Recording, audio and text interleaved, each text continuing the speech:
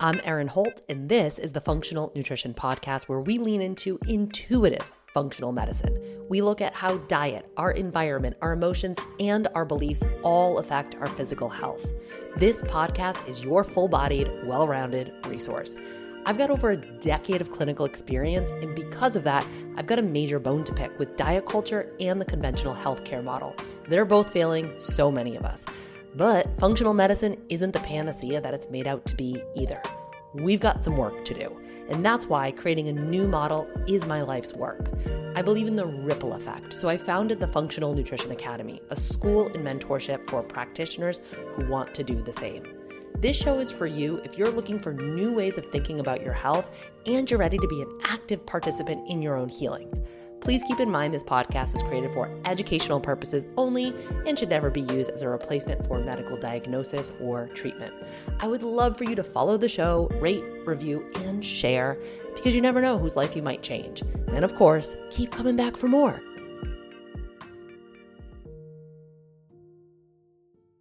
Hello, beautiful babies. We're back. And today I'm going to share with you 3 changes that I made recently to regulate my appetite.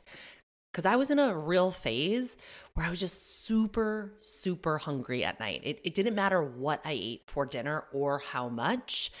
Come evening, I would just be so ravenous, like wanted to eat anything. And it's like that nighttime eating. You're not sitting down to eat like a bowl of salad and grilled chicken breast. It's like whatever is not nailed down in the house, that's what you want to eat. Now, some of it was habitual, so I'm going to talk about that, but some of it was like straight up hunger. Like I was genuinely hungry. Now, we do not pathologize hunger around here. Hunger is a very normal, natural response of your body. And so what I tend to do when I go through phases of feeling more hungry is I just ride the waves. There are different times in my menstrual cycle where I get extremely hungry, specifically around ovulation. That's a big one for me. There is a shift in our metabolism around that time, so it's not uncommon to feel a bit more hungry during ovulation, but that usually lasts a couple of days, and then it's kind of back to baseline.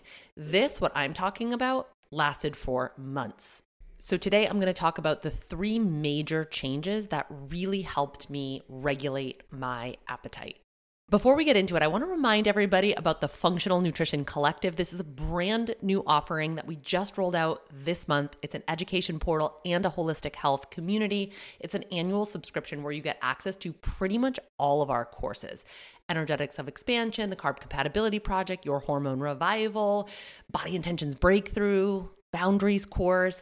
Plus, you get live classes each and every month on nutrition, on intuitive functional medicine, mind-body medicine.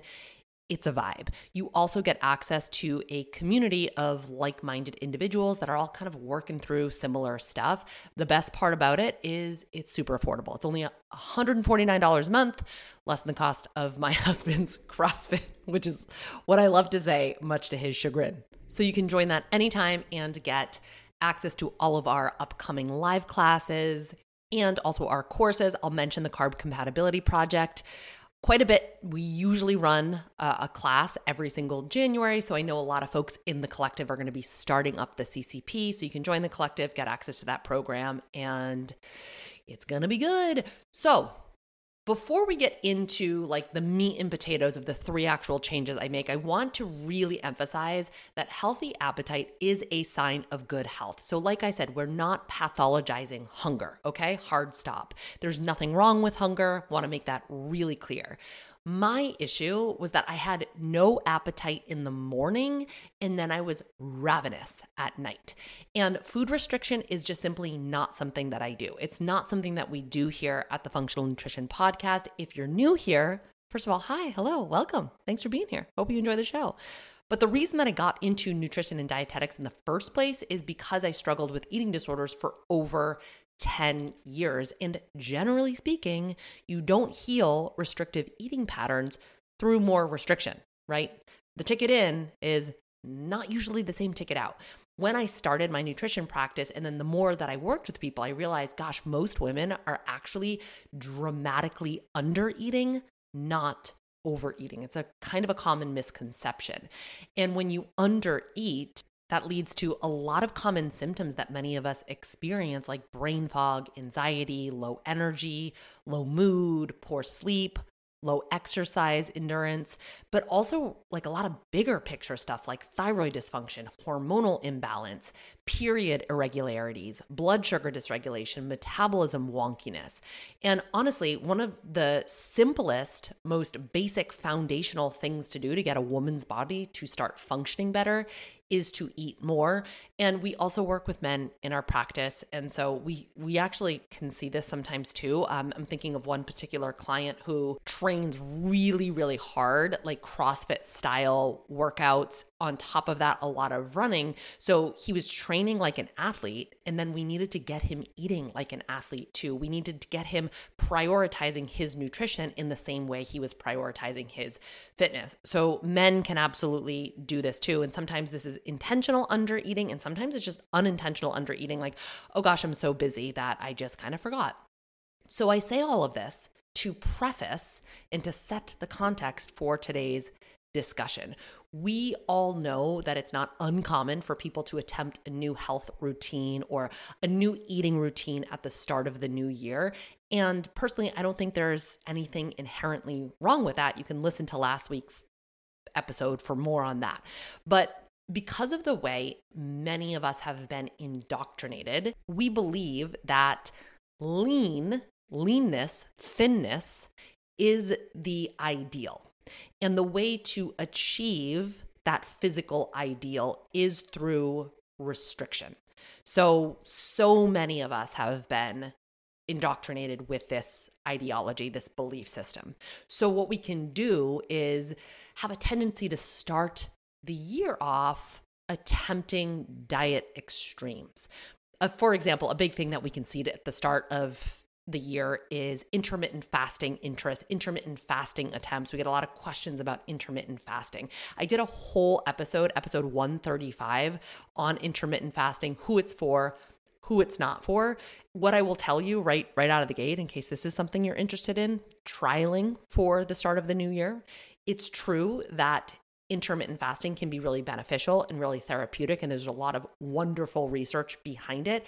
It is also true that intermittent fasting can be detrimental to your health. So welcome to nutrition, where two truths can coexist at once.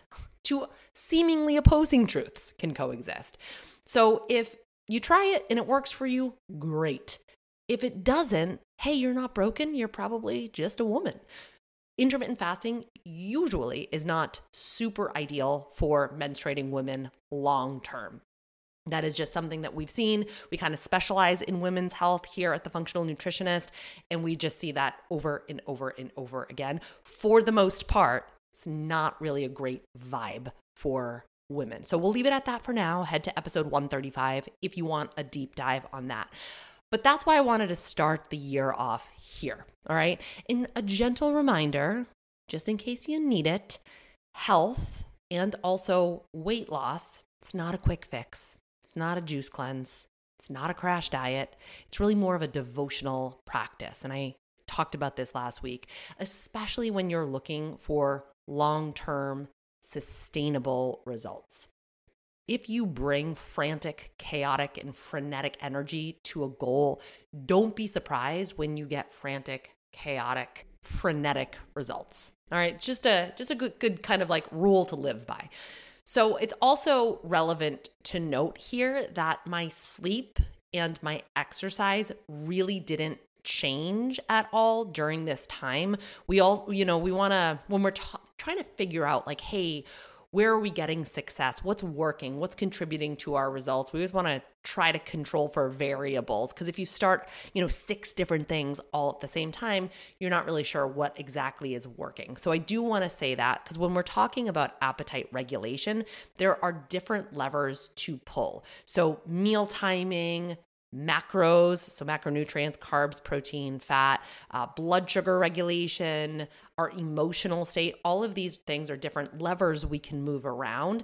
All of them impact our appetite. Sleep is a big one, such an unsung hero, so overlooked, especially when it comes to appetite. Sleep deprivation can result in people consuming more calories during the following day. So what we typically see, and there's research to back this up, that if you are underslept, even by a couple of hours, your appetite can and most likely will increase the following day. So if appetite regulation is something that you feel you need help with, make sure you're sleeping. That's kind of like the place to start. So is exercise intensity. That's another big lever, a big contributor to hunger. Dr. Jade Teta talks about this pretty frequently in his work. I had him on the show in episode 288. He talked about metabolism, hormones, and weight loss, and that would be a great one to kind of dip your toe into. So just understand that increased intensity of exercise can definitely drive up our hunger. It makes sense. The body's always just trying to bring itself back to homeostasis. So if you're doing things that really expend a lot of calories, chances are your appetite is going to increase in order to compensate for that. So just keep that in mind. Now, if you need help figuring out these levers or understanding these levers and, figuring out which ones you need to pull on, that's what we help you do in the Functional Nutrition Collective. I would probably have you start with the Carb Compatibility Project. That's a 4-week nutrition plan that helps you regulate your blood sugar, your metabolism, your hunger, your satiety, your energy, all that good stuff.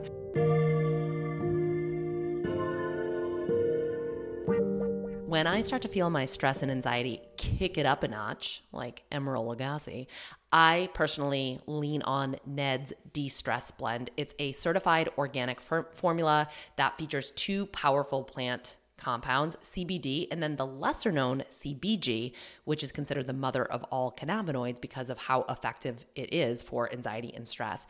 De-Stress Blend also features ashwagandha, one of my favorite adaptogens. And I think I say that about all the adaptogens. But ashwagandha was my gateway into adaptogenic herbs, so I do have a special love for it. Invest in yourself and fortify your stress response. Get 15% off of Ned's De-Stress Blend with code FUNK. Go to helloned.com/funk or enter code FUNK at checkout. That's HELLONED.com/FUNK to get 15% off. Thank you, Ned, for sponsoring the show and offering our listeners a natural remedy for some of life's most common health issues. Okay, podcast buddies, I want to take a sec to shout out Organifi green apple juice. Yum. It's like a healthy apple juice with all the benefits of the original green juice. If you don't love the taste of the original green juice, this one is for you.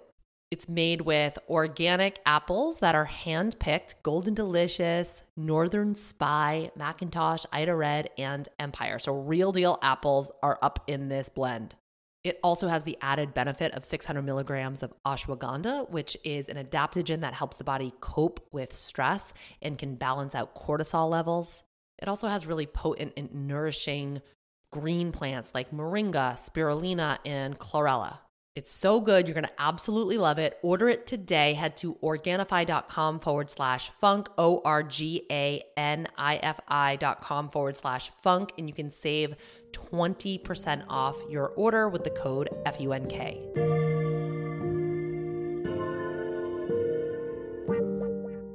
Okay, let me tell you what I did to help to regulate my appetite. The very first change that I made was, that's not fair to say. I made all of these changes all at once. But this is the big 3 needle movers for me. This is number 1. I ate a full protein-rich meal every single morning early, and earlier than was comfortable for me. So I was in this pattern of starting my workday early, and it just kept bumping up. It was earlier and earlier. Like I would wake up, sometimes at like 5:30, sometimes at 6, sometimes at 6:30. I'd go downstairs, I'd have my coffee, and I would go right up into my office, and boom, my workday was started. I was also under a lot of stress during this period, a lot of work stress, I was just putting a lot of pressure on myself. I just felt like I was kind of on a hamster wheel. It was like compulsive. And I felt like I was in a pressure cooker. And so being under that stress impacted my morning hunger in that I didn't have an appetite. So not eating in the morning really set me up for a lot more hunger later in the day. And there's such a big connection between stress and blood sugar regulation. There's a big connection between blood sugar regulation and appetite. So all of these things were at play for me in the mornings. So it kind of meant that I was waiting until later in the day to start eating. And I tend to work out in the morning. So I was doing a lot more fasted workouts, not intentionally, but it was just it just happened. It was just in this pattern. I would rush from coffee to work to workout. And that pattern just wasn't working for me. And you guys, I teach this stuff, I know this stuff, but sometimes we just get in our way a little bit. I usually am pretty good on the nutrition tip of not getting in my own way, but I was definitely stuck in a pattern. That's why I was like, ooh, I gotta do a show about this. Because if I'm in this pattern, chances are other people kind of are in a similar pattern. And what we need to do sometimes is create a pattern interrupt for ourselves, kind of like stick a stake in the wheel spoke and just say, whoop, okay, it is time to start doing something different. We recognize the pattern and then we make different choices. So the different choice that I made was to start front loading protein and get at least 30 grams of protein in the morning. And I wasn't doing this through protein powders, although I do use protein powders. I was doing this with like a full actual sit down meal that I chewed. And like I said, I didn't have an appetite, so I kind of had to work my way towards this. So I started boiling just a bunch of hard-boiled eggs so I could have that. Like I didn't have an excuse, like they were in the fridge. I put some salt on them and I started with that just to get something into my pie hole. But once I kind of like greased the wheels and got myself ready, I sat down and had like a full-blown meal. I'm going to share with you my go-to meal during this time, my go-to breakfast. And there's nothing like, there's no secret sauce to this. I was just really into it and I enjoyed it. I just created a new habit and it was this meal. I ate 2 pieces of base culture bread. So base culture bread, I just get it at Whole Foods. It's in the freezer section. It's expensive. I think it's actually, I don't know. I think it's like $12 for a loaf of bread, but it's super nutrient dense. It's a lot of, nuts and seeds. So it's really caloric dense. There's a fair amount of fat in it. It's 10 grams of fat per slice. There's 4 grams of protein per slice, and then there's 140 calories per slice. So boom, nutrient dense. So I had that. I toasted it up, and then I would cook 3 eggs in ghee. I would fry them up. Love me a fried egg.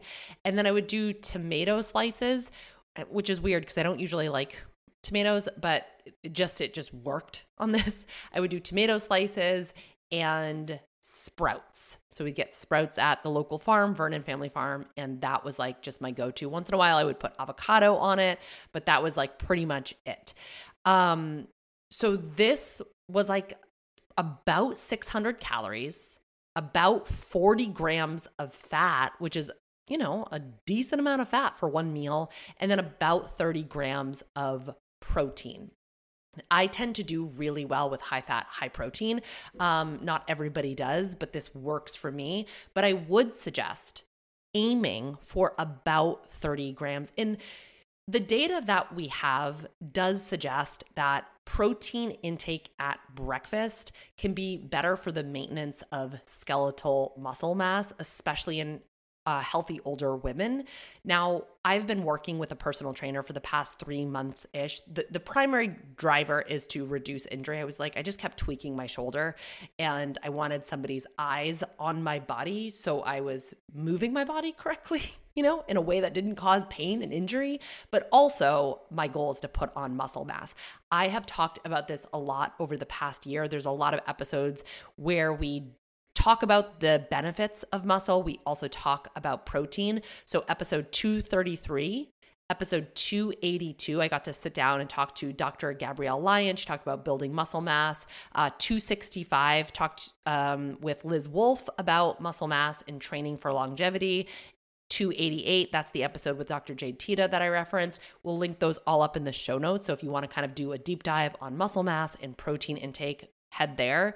But 30 grams of protein, there's Dr. Gabrielle Lyons shares that this is the threshold per meal that helps to stimulate muscle protein synthesis. So if it is a goal of yours to put on and maintain muscle mass, and you're doing exercise and movement that is with that goal in mind, aiming for 30 grams of protein per meal is a really solid bet. Like at least 30 grams of protein per meal, but also making sure you're getting that in the morning too, starting your day off with 30 grams of protein with an actual meal. Now, if you think about the standard American diet, it's not really in alignment with that. Our eating pattern is one that we tend to have higher carbohydrates and lower protein in the morning. That doesn't really set us up for blood sugar regulation, but it also doesn't set us up for great muscle synthesis and muscle mass either.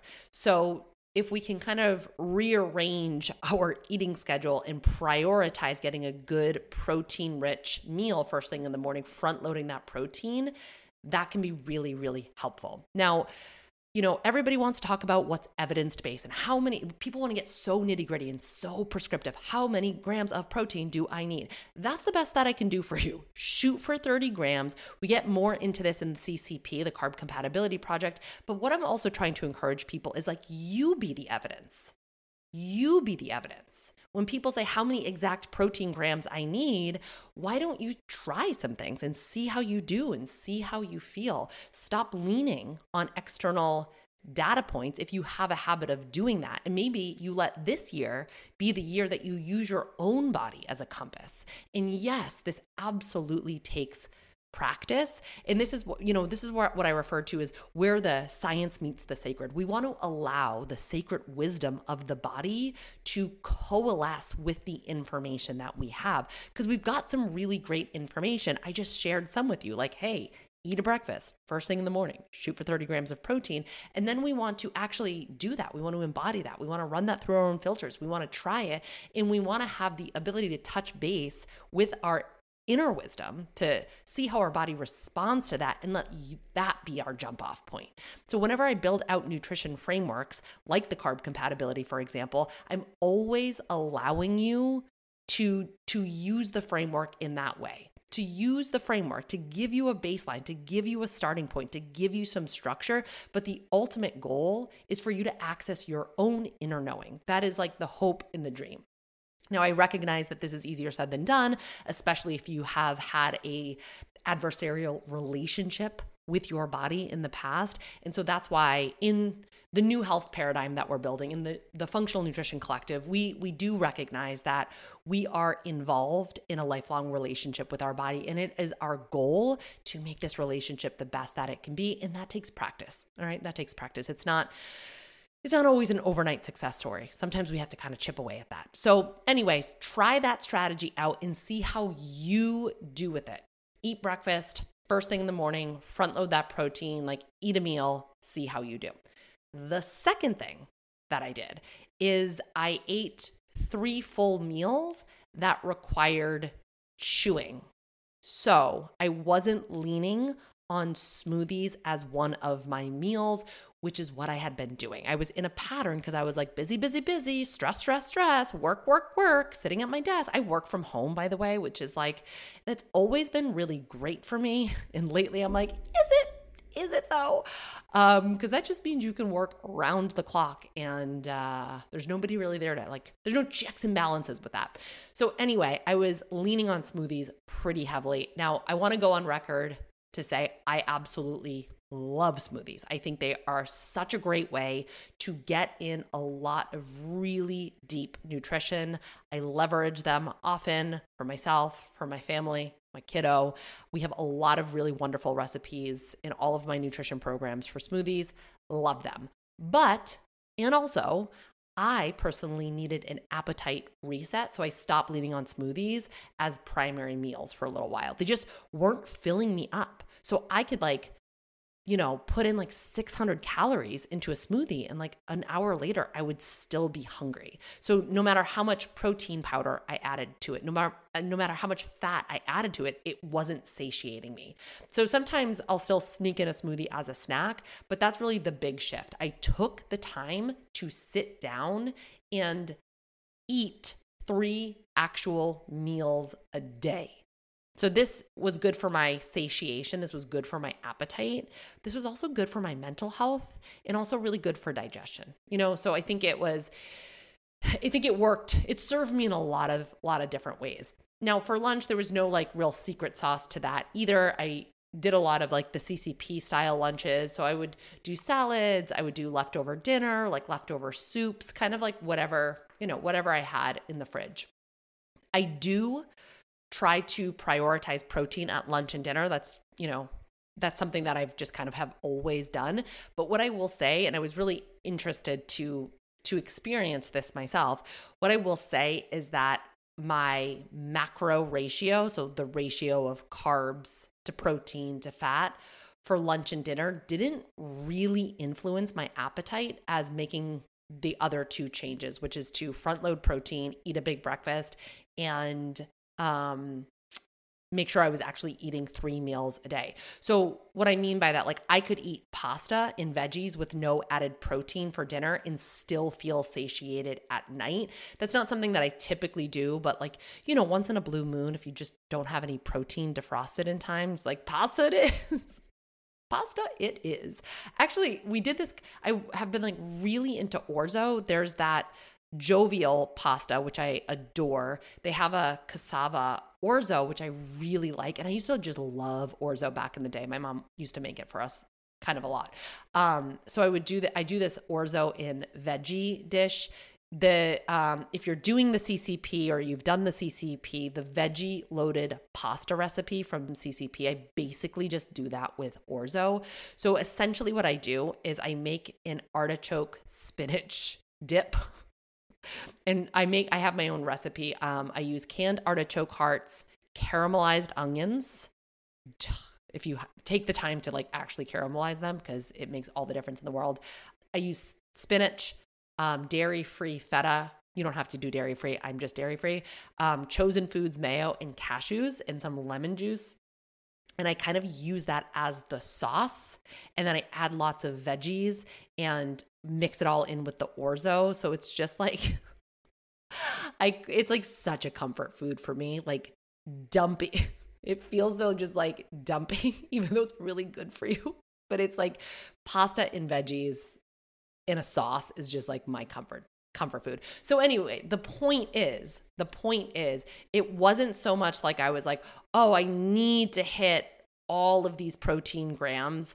Like that isn't what made the biggest difference in my personal satiation, although prioritizing protein can be very important for satiation, but really sort of redistributing my meal timing and making sure I was eating that big meal in the morning had a big influence. And then just making sure I was eating meals rather than like drinking one of my meals, that made a difference.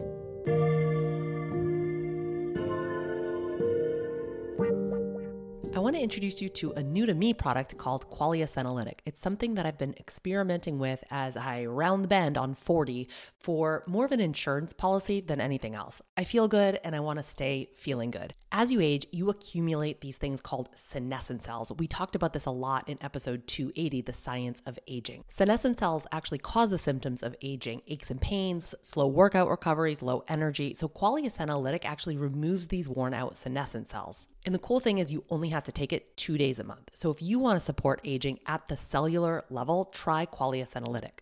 Go to neurohacker.com/FUNKS for up to $100 off and use code FUNKS, FUNKS at checkout for an additional 15% off. That's neurohacker.com/FUNKS for an extra 15% off your purchase.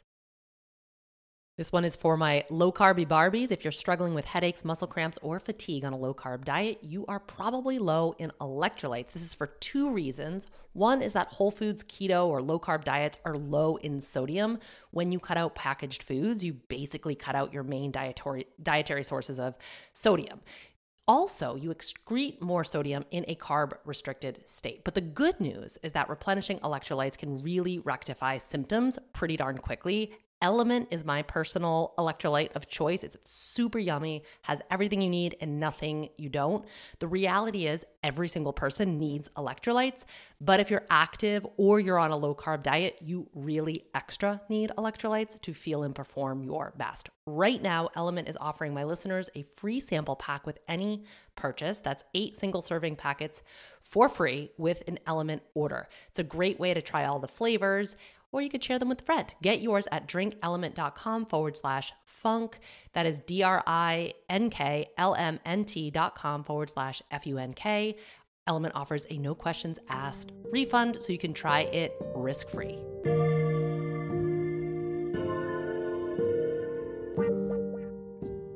And then the third change that I made, not specific to food, it was more working on the emotional and mental side of things, which is important if you have a tendency to eat a lot at night. If you feel super hungry, if you feel insatiable, if you've sort of labeled it as binge eating, or if you do binge eat at night, we always want to hit it from both angles. We want to address it from the physical body, but we also want to address it from the mental and emotional bodies as well.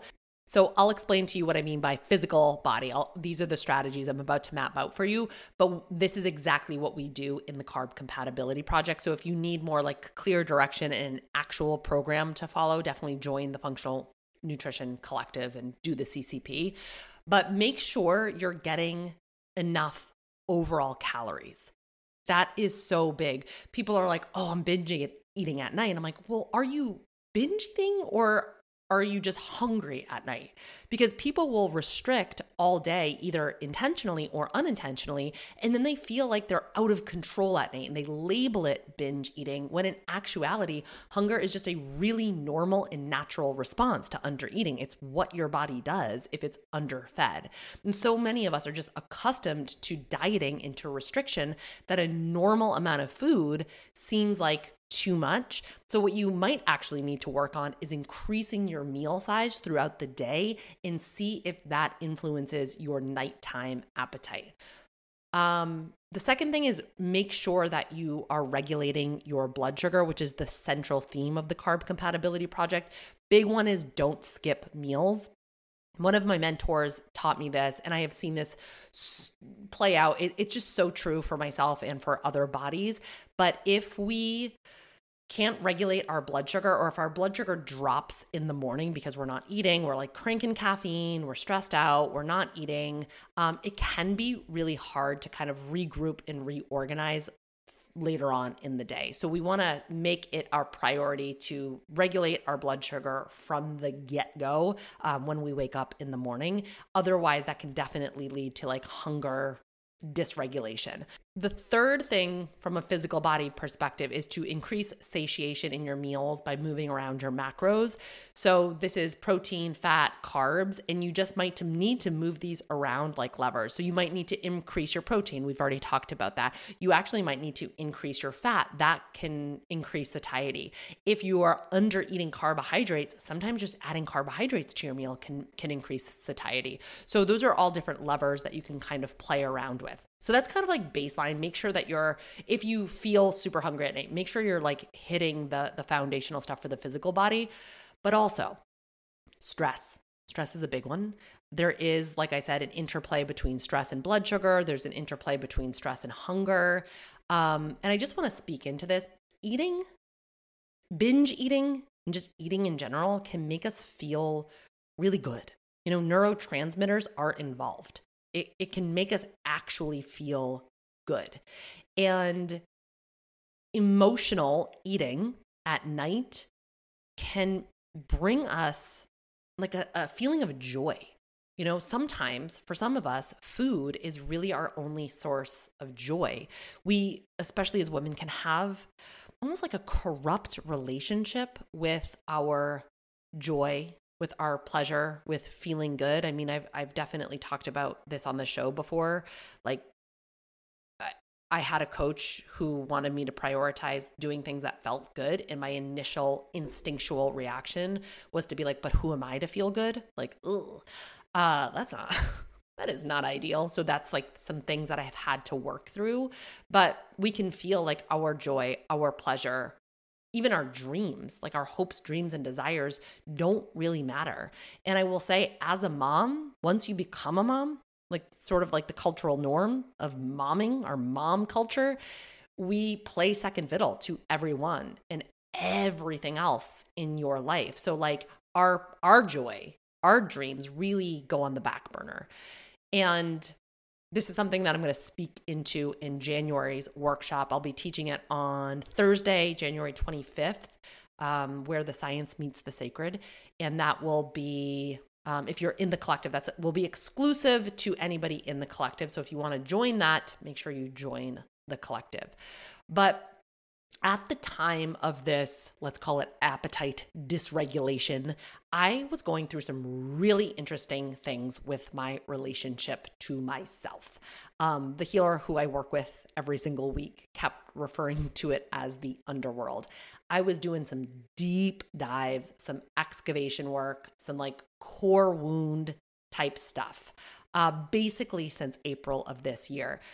Coincidentally or not coincidentally, I don't know. That is when my stepfather, the man who raised me, passed away. And, that really kicked off some things, some opportunities for healing, let's say. So I was going through it. I already shared with you that I was in a period of like pressure and stress with work and career stuff. And eating at night provided a level of physical comfort for me. I think it's also worth noting, not irrelevant, that my wine consumption dramatically increased during this time too. So yeah, I was like numbing a little bit. I was leaning on food as a way to feel good because I wasn't reaching for other things in my life to feel good. I didn't feel great, and that was my outlet. And then I was doing a little bit of numbing with the old wine ski. But ultimately, my goal for myself is to have a life and live a life that I don't need to numb out or escape from. Live a life that feels good to me, so I don't have to reach for external things to feel good. I can just live my life and feel good. And so that was a little bit of like a wake-up call for me. So I needed to tend to my energy body. I needed to tend to my emotional body. And since then, I've been making some pretty radical changes. That was part of me taking a month off of the podcast in December. But I also increased joy in my life. I did more things that brought me joy, and that would be a good thing for you, dear listener, if nighttime eating is a thing, and you've already checked all of the boxes for the physical body stuff. Do you have joy in your life? And like, what does that look like? Do you have fun? Do you have pleasure? Do you allow yourself to dream? Do you feel like your life is like a pressure cooker of a situation? Do you have more pressure or more pleasure? That's a good question to ask yourself. And how does that feel to you? We have to get really radically honest with ourselves. We have to do like some investigative research into our own lives when we're feeling a little off, when we're not feeling like ourselves. The goal is to bring ourselves back to ourselves. I want you to feel like yourself. I want you to feel fully alive, fully expressed. How do we get you there? So, we tend to label emotional eating and binge eating and big appetite as bad, but gosh, it really helped me shine a light on some of the things in my life that needed a readjustment.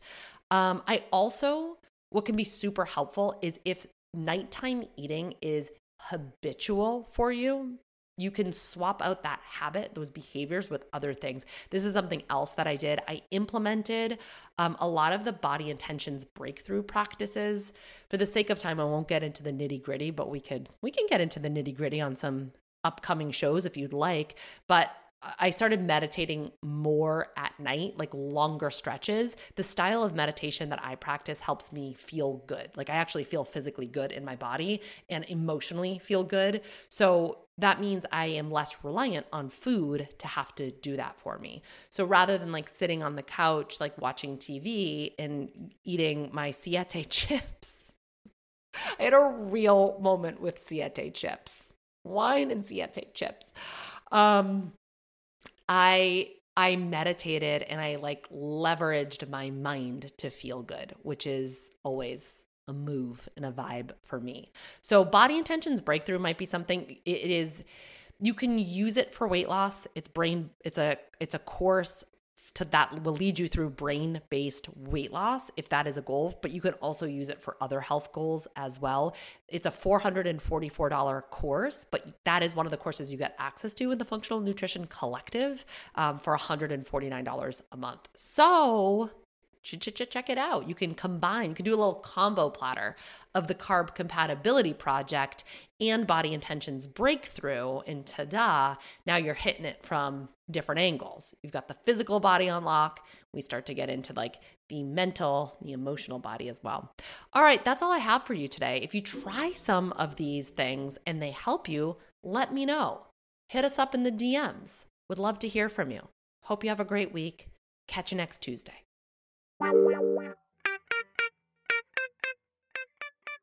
Thanks for joining me for this episode of the Functional Nutrition Podcast. If you got something from today's show, don't forget to subscribe, leave a review, share with a friend, and keep coming back for more. Take care of you.